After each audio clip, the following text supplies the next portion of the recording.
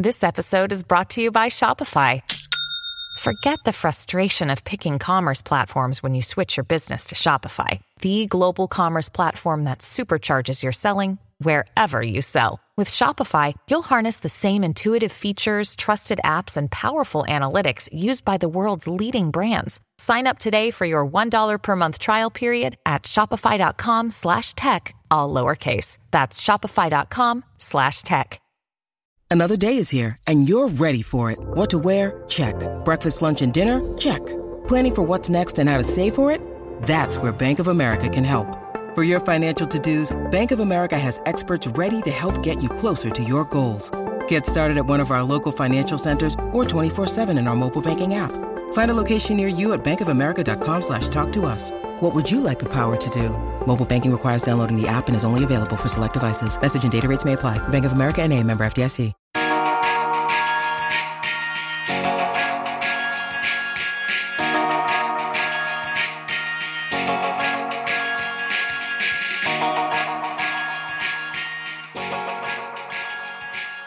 Hello, everyone. Welcome back to the Underrated Movie Podcast. This is a podcast where we discuss films that are underrated, underappreciated, and ones that have slipped under the radar and passed most people by.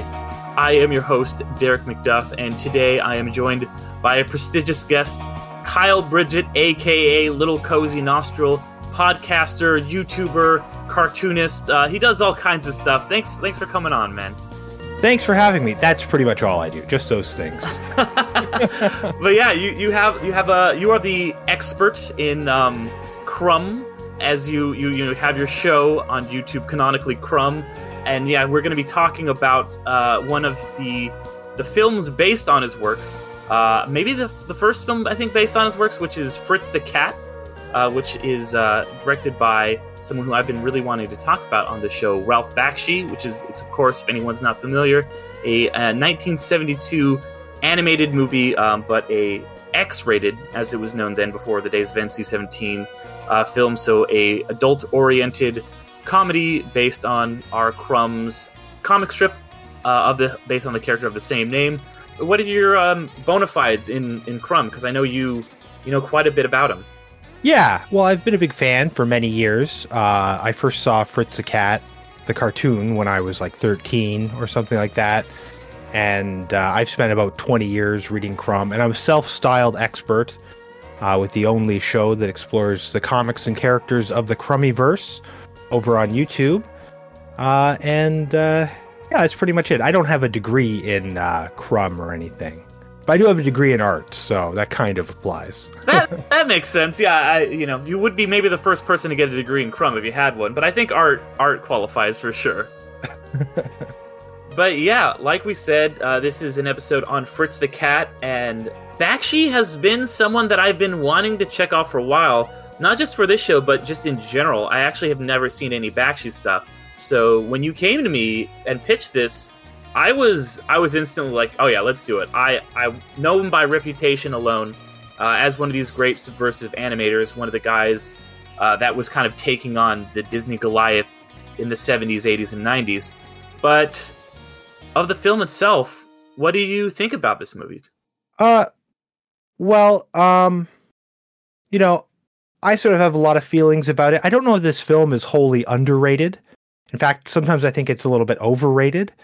But someone who really vocally hates this movie is its creator, R. Crumb. Basically, he said he was bullied into selling the rights to Fritz, and ultimately it was his first wife, Dana, that signed the contract. And he tried to pull out of the production, and he refused to participate. And after the film came out in 1972, he apparently sued Bakshi because they had included characters that weren't part of Fritz, like they're part of other comics he did. And he demanded that his name be removed. And so, as a Crumb fan, I kind of don't like it because it's offensive to the creator. But on another hand, it was very moving to me when I saw it as a young cartoonist who was interested in doing stuff for adults, more mature themes. And so this movie really did mean a lot to me when I was younger. And I still don't think it's a great film, but it's a film that I enjoy still in parts anyway.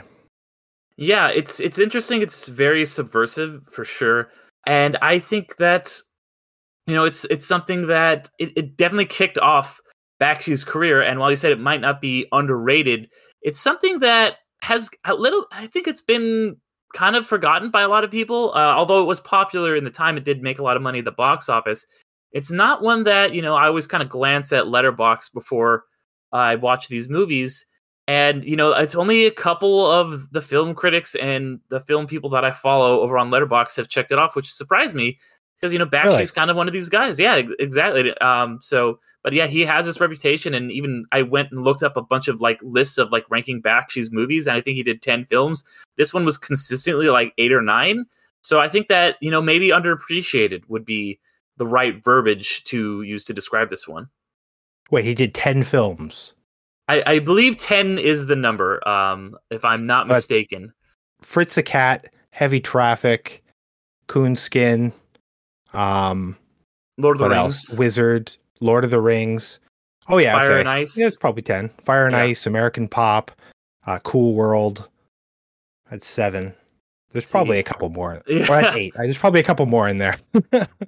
Yeah, I can pull up his Wikipedia here, see if Hey Good Looking. I don't know if you said that one. I think that one also goes by Street Fight. Okay, maybe it's Coonskin goes by Street Fight. Some of them have multiple names. Yeah, because the names are so offensive. Right. Yeah, I know Coonskin. He wanted to call it Harlem Nights, but the studios for some reason made him name it Coonskin. But yeah, this one. How do you rank this with? I mean, you sound like you're more familiar with Bakshi than I am. How do you rank it with his other stuff? Oh, this is probably one of his best ones. I think Heavy Traffic is probably the best, and then I don't know, maybe this, maybe American Pop, depends on when you asked me. But his career is he's got a compromised career, right? So he's one of these guys where he's doing something that very few other people are doing. So you kind of almost have to rate him against himself in a way. This sort of adult animation. Yeah, there's not really that many people like him, especially at this time period when, nowadays we have adult, quote unquote, adult animation is a lot more mainstream because you've had The Simpsons for 30 years, you have Family Guy, you have all this stuff, which is not as subversive as this is, but at least people understand the concept of, in America at least, animation that isn't for kids. Whereas, you've had that in Japan for forever and other places for a long time. But in America, when this came out, I think a lot of people were I read that animators were quitting because they had to draw breasts and stuff like that. And it was just like this was just beyond total comprehension for people, and it was just melting people's minds, Yeah, well, cartoonists, there's a hierarchy of sort of value of a cartoonist, especially in the 70s. So if you were doing comic books and you weren't in the underground scene, that would be very low on the list. Working for Hanna-Barbera, which is I think what Bakshi was doing before this, that'd be kind of middle of the road. Working for Disney or having a newspaper strip, that would be kind of higher up in the tiers. So I can imagine working on this X-rated cartoon would people be like, my career will be over doing this, So it probably just wasn't a prudish thing. It's funny you mentioned Japan because when I first saw this, I was getting into anime more because it was the only thing that was doing actually animation for adults when I was a kid. But there's a cultural difference there for me. Whereas when this came out, it was it's funny animals. It's playing on Disney. It's playing on Warner Brothers. It's playing on comics. That means something to me. So it really resonated in that sort of respect for me when I was a kid, for sure. This one. Yeah, and you mentioned the playing on all those kind of big name studios and stuff like that. And this movie feels in particular like it's taking some direct shots at Disney. You have that one shot of the silhouetted Mickey Mouse and Minnie and Donald with the napalm strikes, but then you have stuff like the crows, the crows all the black characters are crows, which feels like a direct shot at the kind of just frankly racist way that Disney used the crows in Disney, and kind of in a way that almost reminds me of something like Mouse, where you have just kind of the ridiculousness of like taking these anthropomorphized animals and putting them into the roles of certain people, where it's like, and that's something, I know Bakshi did quite a bit, where he would just be like, yeah, it's kind of ridiculous to like put someone into this role. And obviously the cops are pigs, and then, you have the goats, I guess they are, like in the synagogue, all these different things. And I think it's interesting that he was specifically like, I'm not going to use them in any animalistic way. Like, I guess in the comic, when the crow saves Fritz, he like flies down and saves him. He's like, I don't want anyone doing any flying. I don't want anybody acting like a feral, quote unquote, animal like Zootopia or something like that. They're just like animals, just in their like portrayal, and just in how they're being described, but they're not actually doing any animal things. And I thought that was really fascinating. Yeah. So Crumb created sort of Fritz the Cat and that whole world probably as early as in the 50s, when he was a little kid with his older brother. They used to do these comics called, I think, Animal Town Funnies, just these little comics on notebook paper they would make as like 10-year-olds. And Fritz eventually came out of that. They continued to do it, but they were immersed in the funny animal comics of the 40s and 50s when they grew up. And so they would have been playing on Disney comics, especially like Donald Duck and Uncle Scrooge. Those are some of like, especially done by Carl Barks. Those are considered like sort of like the highest tier of funny animal comics. But yeah, they would have been into all of that. And that was just a trope then, that like crows were a way to depict black people, whether it's Heckle and Jekyll or the crows in Dumbo. And so yeah, they're kind of playing on that. Bakshi definitely dials up the racial sort of commentary in the movie more so than Crumb does. Crumb uses them as crows. And then in terms of like their animalistic behavior, they do have some, but it's kind of weird. Like the scene where Duke is flying, he's still got arms, they're just kind of out. And so they just have kind of like hints of their animal nature sort of imposed on these anthropomorphic, much more human kind of characters. Okay, yeah, it's really fascinating because, like I said, this is something I knew very little about going in, but was very interested. And I just want to kind of dive into the direct content of the film, because I think it's, we've talked about how subversive it was. It's doing all these things where you wouldn't expect it from animation, but the actual content that I thought it was addressing was pretty interesting. And I think that Bakshi even kind of calls himself out at the beginning, where there's that character, one of the cats who's talking to the crow. And it's almost like Get Out in terms of it just being like this kind of white liberalism where you're trying to cozy up to and make yourself feel better. It's almost like virtue signaling, trying to make yourself feel better, being like, oh yeah, cool. Like, hey, it's a black person. I'm so enlightened. And they're actually just being incredibly offensive. Like the bathing beauties, I call them, those three characters there, when they're they sort of walk past the Fritz and his buddies are playing guitar in the park, trying to pick up girls, and the girls walk by, and then they go up to this crow who's sort of standing there mysteriously. Yeah, and they're like, do you know property values actually go up when a black person moves to a neighborhood? And why has James Earl Jones always had to play a black man?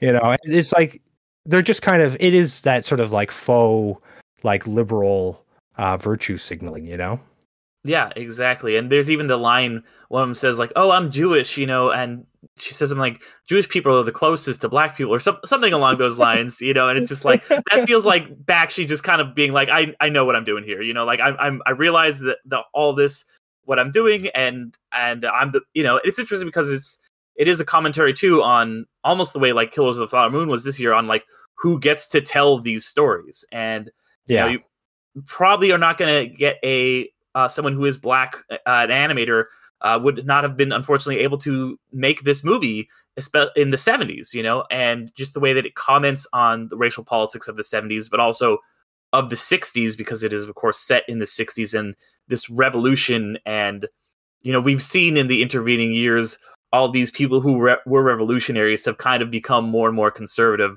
You've seen all the boomers who were during the Reagan years started to regress and became less about the counterculture and more just cozy in their homes that they were able to afford. So I thought this was pretty ahead of its time, to be honest.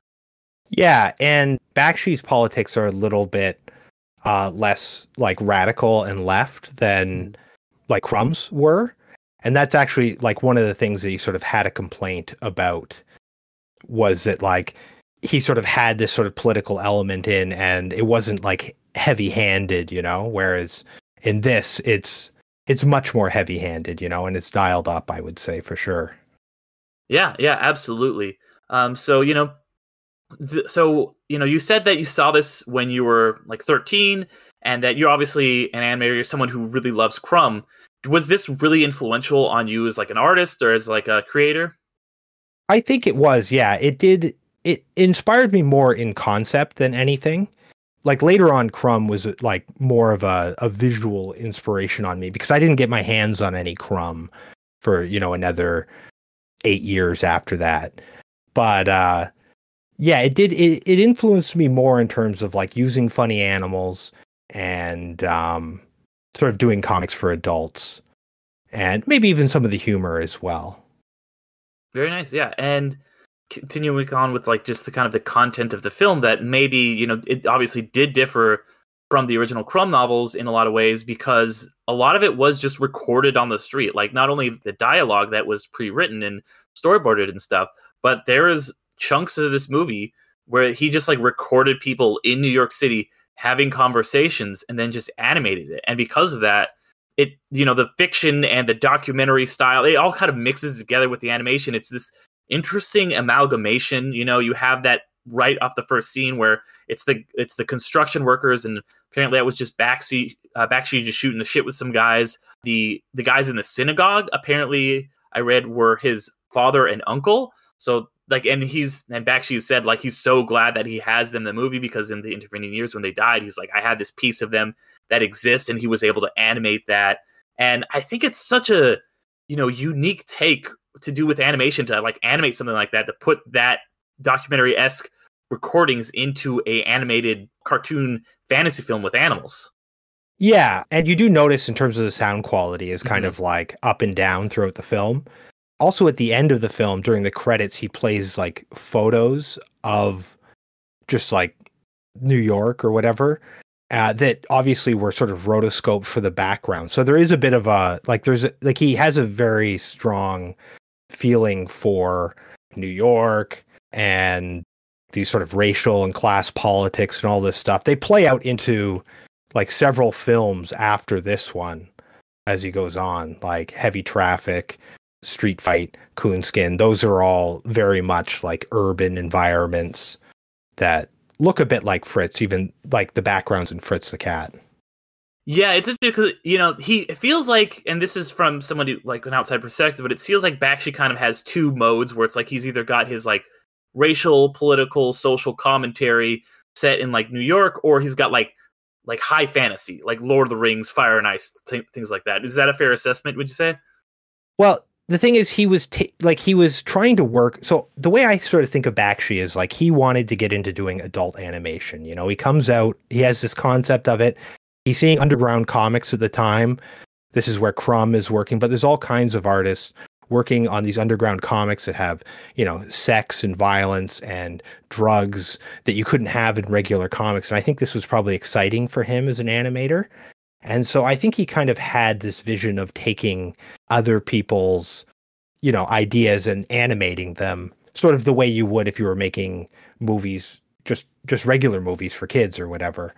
And so he doesn't really have a strong voice in and of himself. It's like he's borrowing these other stories. So it's like Fire and Ice. I don't know if that's from like Frazetta or something, but that's like a style. Wizards, that's sort of really playing on the Cheech Wizard, and there's another one. Well, I mean, Lord of the Rings, right? Lord of the Rings, yeah, obviously, yeah, Tolkien, that's obviously taking on arguably the most famous fantasy story of all time. He's drawing, or not drawing inspiration, directly adapting that. Yeah, and I do think he's an artist, because he does like his work. It stands out and it's distinctly his. You can tell like a Bakshi film and sort of the themes that run through it. But at the same time, he comes from that showbiz background, and he's a little bottom line oriented. So I think he's also a little like cynically trying to pick subjects to sort of have that sort of hippie audience in the early 70s, that youth audience. And so Fritz the Cat is sort of adapted a little bit in a way that I think he wanted it to appeal more to like hippies in 1972. Lord of the Rings was kind of blowing up, it was very popular at the time that he did that movie. So I think he is trying to like have a hit at the same time. I think that's a tension in him, It's like he's an artist, but he's also kind of a shrewd business guy in a sense. He's a kind of a slick showbiz guy, Right. He's not exactly Richard Williams, he's gonna, he's got his bottom line. I get it. Yeah, that makes sense. Well, I think he made his bones. He might not have been the one that did it, but I have the feeling that he was the guy who sort of came in and was like, give me 8 frames of animation and I'll make you a whole Spider-Man show, like, or Hanna-Barbera. It was like really involved in like trying to minimize production costs and get things done cheap, which is good because you wouldn't be able to make these kind of films if you couldn't make them cheap. Right, exactly. And I know that's the big thing with so much of his film. We talked about the backgrounds in this being rotoscoped, and obviously just huge chunks of like his most famous stuff and like Lord of the Rings and stuff is rotoscoped. And you can it does look cheap, but it's also got that kind of charm to it. It's got that 70s kind of gritty, grungy, like, yeah, we did it this way, but it also makes it really unique. Like, I don't know that there's really anything else that looks like a Bakshi film. Like you said, you can you watch it and you're like, yeah, this is a Bakshi right away. Yeah. Yeah, it's kind of ugly, but there's something there that you want to watch, Yeah. So, and you mentioned, this is probably in your top couple Bakshi movies. What about this one makes it stand apart? Well, I think just the Crumb stuff really helps. Like, even though it's drawing from 3 separate comics that none of them were long enough to make a story out of, and they're kind of woven together a little bit haphazardly, it's still got those scenes. And I feel like those are the scenes that you really fondly remember, that are taken basically from the comic. I mean, if you haven't read the comics, you wouldn't know which ones exactly, but when you do read the comics alongside the film, you sort of see these big scenes, like his big speech in the park where he's like, I've been up and down this land or whatever. That's like almost word for word from the comic, and follows the comic for like basically the first maybe quarter of the film is very close to a comic that was just called Fritz the Cat. And it's like, that's what people remember. You kind of remember that. You remember bits and pieces. You don't remember like the redneck guy that pulls up with the truck full of chickens, because that's kind of tacked on. Even when I rewatched it for this, I had forgotten about that, even though I've seen this 50 times and done videos on it, I forgot about that guy that comes in. Your brain needs support, and new Ollie Brainy Chews are a delightful way to take care of your cognitive health. Made with scientifically backed ingredients like Thai ginger, L-theanine, and caffeine, Brainy Chews support healthy brain function and help you find your focus, stay chill, or get energized. Be kind to your mind and get these nootropic chews at ollie.com. That's OLLY.com. These statements have not been evaluated by the Food and Drug Administration. This product is not intended to diagnose, treat, cure, or prevent any disease.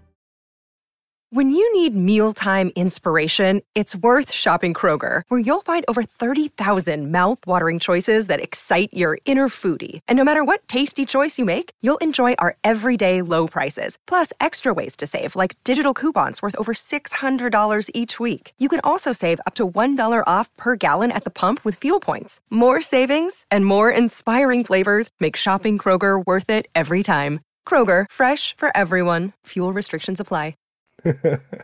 Yeah, and you mentioned that it's pulled from like 3 different sources, which you do like feel, because this does feel very episodic, very just kind of like one of those 60s road novels where there's a character going from place to place. One of these kind of the great American novels where they're loosely connected, and like Fritz is like kind of core of all of it, and he does kind of have an arc in the film, I would say, even though the end is like, did he really have an arc?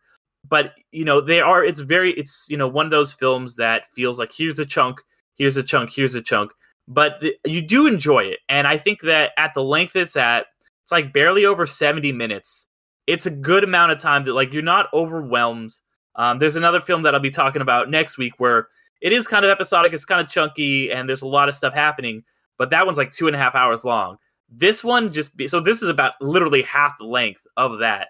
And so I was like, I remember we're recording, at the end of December here. So Christmas, I had some extra time. My family was all asleep. I took a melatonin and I was like, cool, pop this on. I was like, I need to watch this for the podcast. I'll be ready to sleep by the time it's over. Perfect. Yeah. And this is very much a podcast. This is very much a movie that is tailor-made to have a little bit of lapse in sobriety when you watch it. It's got little sort of trippy things thrown in. He's thinking, I'm going to have people coming down to the grindhouse, eating mushrooms, taking acid to watch this film. I want to cater to that kind of audience, And so, but yeah, it is breezy. It's fun to watch. The sequel is not. The sequel is terrible, which Bakshi didn't do the sequel. But yeah, I heard Bakshi and Crumb, like nobody was involved, like one producer, maybe that was it. Yeah, basically Crumb was so mad at Bakshi's Fritz the Cat that he killed off the character in the comics. He had him stabbed in the head with an ice pick, killed him off, and then they made the 9 Lives of Fritz the Cat. which was just a cash grab, right? Because Fritz was very successful, actually. It had like a $700,000 budget. It did $90 million worldwide in the early 70s. That's pretty good. Okay, very nice, very nice. Yeah, because I was surprised when I saw the initial or the box office, because like I said, this is one that outside of I think animation circles and Bakshi / Crumb fans doesn't get talked about that much. And when I saw it was such a big hit, I was like, well, really? But yeah, it does really play into that counterculture that was so prevalent, despite the fact that it is kind of pointing a finger at a lot of these people and saying, like, you're doing all this stuff, but do you actually, believe what you preach? Fritz incites that riot and then just kind of runs away and like lets all of these crows get gunned down by the police in a pretty brutal scene. And I think it's very critical of him and a lot of the just kind of, like we said, the kind of liberal virtue signaling that I think was prevalent at the time. And I think, films like Get Out are very critical of that same kind of thing today. Yeah, I think so. With the politics in Fritz, I think Crumb kind of puts it out there, but doesn't really say, it has to be this way. So, for example, in Fritz the Cat, the movie, the sort of like radical terrorists that they team up with, one of them's like a Nazi biker, another one's like just in like an evil cloak, and then there's like a creepy like Manson family-esque lizard lady, and there's no politics there, where when he meets up with them in the comic and Fritz bugs, that's in Fritz No Good, Fritz the No Good, when he meets up with them, it's like they just look like the Weather Underground, and I think Crumb is critical of them in a certain sense, but he's not critical in like a ham-fisted sense. Whereas with Bakshi, he's made them into like, I mean, they're cartoons, but he made them into like even more cartoons, right? Like they're cartoonishly evil. It's like on The Simpsons when they show like the Republican office or meeting, and it's like Dracula is there or something. It's like that. Like, so he Bakshi really does not seem to align himself with that kind of like radical activism that was going on at the time in the way that like Crumb and other people who would have been in the sort of hippie movement or whatever more often did sort of side with them. So it's interesting. Like that's definitely a Bakshi touch to sort of like play up the politics and to dial up the racism and all of that. Yeah, and you bring up all those characters, and I think one of the most interesting moments in the film is when those characters all basically, and you don't see what happens. Thankfully, it's one of the few times when Bakshi decides not to show something, which I think makes it even kind of more scary and powerful, is when those characters all like assault and attack the horse character and Harriet. Thank you, yeah, Harriet. And then afterwards, you have, I think, one of my favorite moments of Fritz, where he actually like, it feels like he's the real Fritz for once when he kind of is talking to her and he's like, I'm like, sorry. And he's the one person who treats her with some humanity, and you can just see how devastated Harriet is. And that to me was like, okay, he has gone on a journey. He does actually care about someone. He does actually see some like good and humanity in people. And then he just gets like, he just rips into all the revolutionaries after that, right before, they blow him sky high. So that was probably, he sort of has a moment of self-actualization or something at that right there. In the comic, that's very different. In the comic, Fritz is right involved in the, like, he's the one who's like basically assaulting Harriet more than anyone. Not physically with punches and stuff, but like after she gets smacked and knocked over, Fritz is like sexually assaulting her basically for like pages in the background. But it's also not played up as violent. Like it's violent, but there's sort of almost like a consensual non-consent vibe. It's more humorous as that sort of can be. So it is very different there. But yeah, they had to find like a moment for Fritz to have some sort of change, some sort of growth. But normally Fritz doesn't have really any growth. His material circumstances just change, basically. He never has any growth. He's always kind of a phony. He's always just looking to get laid and have drugs and have fun. And he's basically like an immoral kind of guy. Right. So yeah, and then I'm honestly pretty glad they made that change, because for me that was, that like for me, I don't know if I would have been able to come back from that with Fritz, especially for like a 2023 lens. But yeah. But also the thing is like it wouldn't fit in the narrative when you're stringing these together, because you're trying to fit that in a comic in between two other comics that are unrelated, basically. And so it's like Fritz needs to have some sort of growth there, so that they could end the movie, which pretty much it does shortly after that. Yeah, absolutely. And I love that, you have that. Like I said, that's my favorite moment of the film. And then you have him get blown up and you think he's going to die, but he kind of comes back. And then you see that last scene, he's all the characters from the beginning are back. What did you call them? How did you describe them? The group of... I call them the Bathing Beauties. The Bathing Beauties, yeah. Have returned, and they're standing, and he starts to like seem very serious, but then he gets right back into the Fritz the Cat thing, and they're jumping on the bed and da. And it's so cleanser, basically. Like the end of the film is a palate cleanser. I feel it's like, look, it's not so heavy. It's back to the silly, sexy cartoon stuff that we were doing earlier. We're bouncing around in the bed. Yeah, don't worry, the Nazis are gone. But yeah, I mean, so that was my favorite moment. Did you have any favorite moments you wanted to bring up? Before we wrap up or anything? Yeah, favorite moments. I mean, I do like the bathtub scene. I like the very opening scene when like Fritz, basically from when the black crow at the beginning that the girls are hitting on turns out to be gay. Mm-hmm. Then Fritz sort of like lays it on thick. From about there until the cops kick in the door, that chunk of the movie is my favorite chunk of the movie. It's like that could have been the whole movie. It's like that's a perfect animated short. And that's kind of how maybe this should have been, is like more segmented or something than it was. But yeah, I think that sort of scene and then the bathtub scene, those are my favorite scenes. Okay, very nice. And yeah, any other stray observations you have on Fritz the Cat that you wanted to bring up? Well, if you're interested in reading the comics, I would recommend picking up The Life and Death of Fritz the Cat that Fantagraphics put out. It's out of print, but it's pretty easy to get.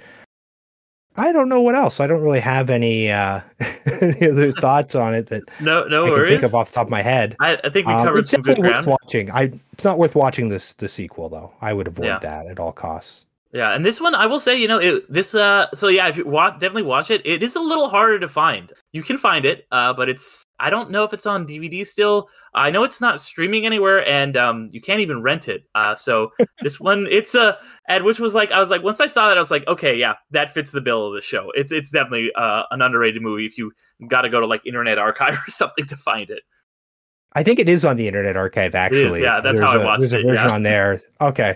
And it's not too bad. It's probably like 480p or something. Mm-hmm. I think I got a nice version off of like a Russian site and then redubbed it, put the audio from the other one back in. But yeah, with this one, I was just like, you know what? I don't know that I need to watch this in the highest quality. Like like we talked about, the Bakshi films are kind of a little bit ugly to start with, so I was like, it kind of feels appropriate that I'm watching it on this format a little bit. Well, for me, the original format was watching it on whatever, the 12-inch, 14-inch TV in my room late at night on VHS in like low fidelity. And so, yeah, I think it doesn't hurt it to be a little grimy, a little rough. Exactly. It feels like, a movie. Obviously, I didn't have the same experience, but like it definitely has that feel of like a 90s VHS tape that you would watch. I definitely had a 90s VHS tape of it, and then later a DVD. So then, so you said that this one was in your top 2 or 3. What is your number 1 Bakshi? I think Heavy Traffic is sort of the best. I think that's where he like the most sort of gets across a message and a story. It's been a while since I've watched it, so don't ask me to lay out the plot for it or anything. But I think that one's like the best. It's kind of like this in that it's like an urban story, and there's a lot of like race and class politics sort of tied into it. But I think that's probably the best one. I do like American Pop, but that's entirely rotoscoped and very ugly. So you got to be in the right mood for that one. I find the more rotoscoped he gets, the kind of the uglier it gets.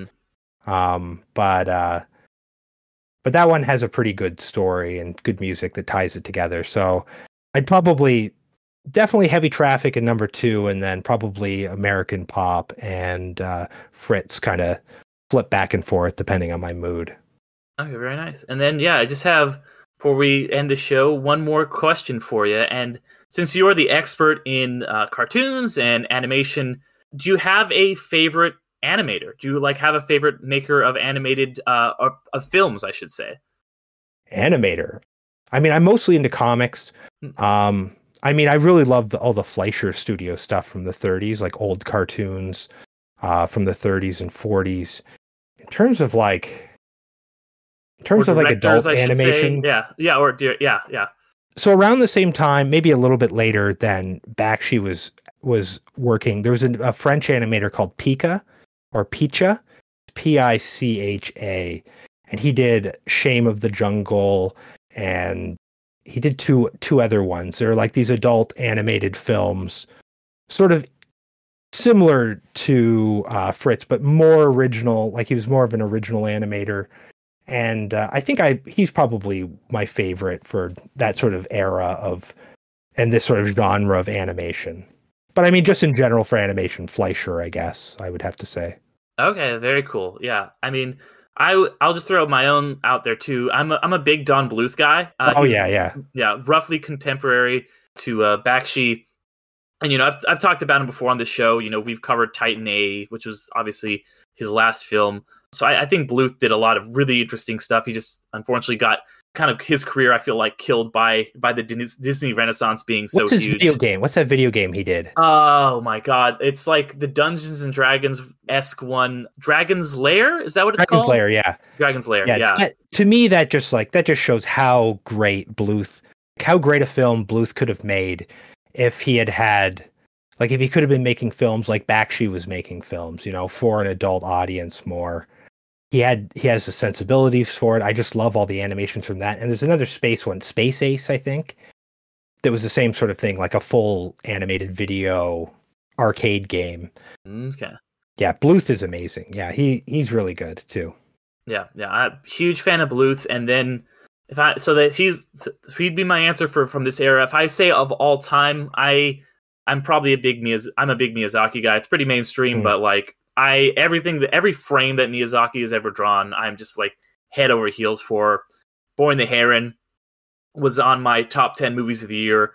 I just think he's an absolute genius. So I just gobble everything Miyazaki's ever made up. I mean, I've seen quite a few Miyazaki films. I really didn't enjoy not the most recent one, but the one where he was supposed to be retiring. The Wind Rises. The last time he retired, because he's retired like 4 or 5 times. Yeah, that soured my opinion of him for a while, but I'm probably back around to him now. He's amazing. Like Spirited Away, and did you do Princess Mononoke or whatever? Was that him? Yep, one of my all-time favorite movies. That's one of the movies that just made really me good. fall in love with animation. To be honest. Yeah, yeah, he's a wonderful artist for sure. Yep, yep. Well, thank you once again for coming on and talking with me. It's been a lot of fun, Kyle. So before we log off here, where can the people find more of you and more of your stuff? I know you have a podcast as well. Yeah, so you can find me at my website at kylebridget.com. Everywhere else, I'm at Little Cozy Nostril. My YouTube channel is at Little Cozy Nostril, and that's where I do Canonically Crumb, which is like a series exploring characters and comics of R. Crumb's Crummyverse. And I have a podcast that is Mad Magazine sort of centric. I was in Mad Magazine for a number of years. That's called Potter ZB. And that's a comic book nerdcast that dares to ask, what me worry? It's PODRZEBIE. I realize when I say the name, it's like no one's ever going to be able to type this in. Yeah, very nice, very nice. Yeah, I've listened to that stuff. I've checked that out. It's all good stuff. So if you guys have liked, what you've heard here and want to check out some more stuff, I highly recommend it. But yeah, also, if anybody out there, this is your first time listening, thank you, first of all. But yeah, I would really love you to come back, listen to more, and if you can, give the show a 5-star rating on however you're listening, Spotify, Apple, whatever it is. That really helps the show quite a bit. Just underrated movie podcast on all the social media apps, Instagram, all those places. And then I also have a Patreon for the show. So if you want to get some bonus content, patreon.com/underrated movie podcast. There is two bonus podcasts that actually go up there at the $3 and $1 levels. And if you want to sign up for the $5 level, you get to choose a movie after 6 months. So those are plenty of benefits there. Or if you want to just support us for free, just by listening, that also means a lot. But yeah, Kyle, thank you once again for coming on and giving me finally the chance to talk about a Bakshi movie. This has been a blast. Thanks for having me.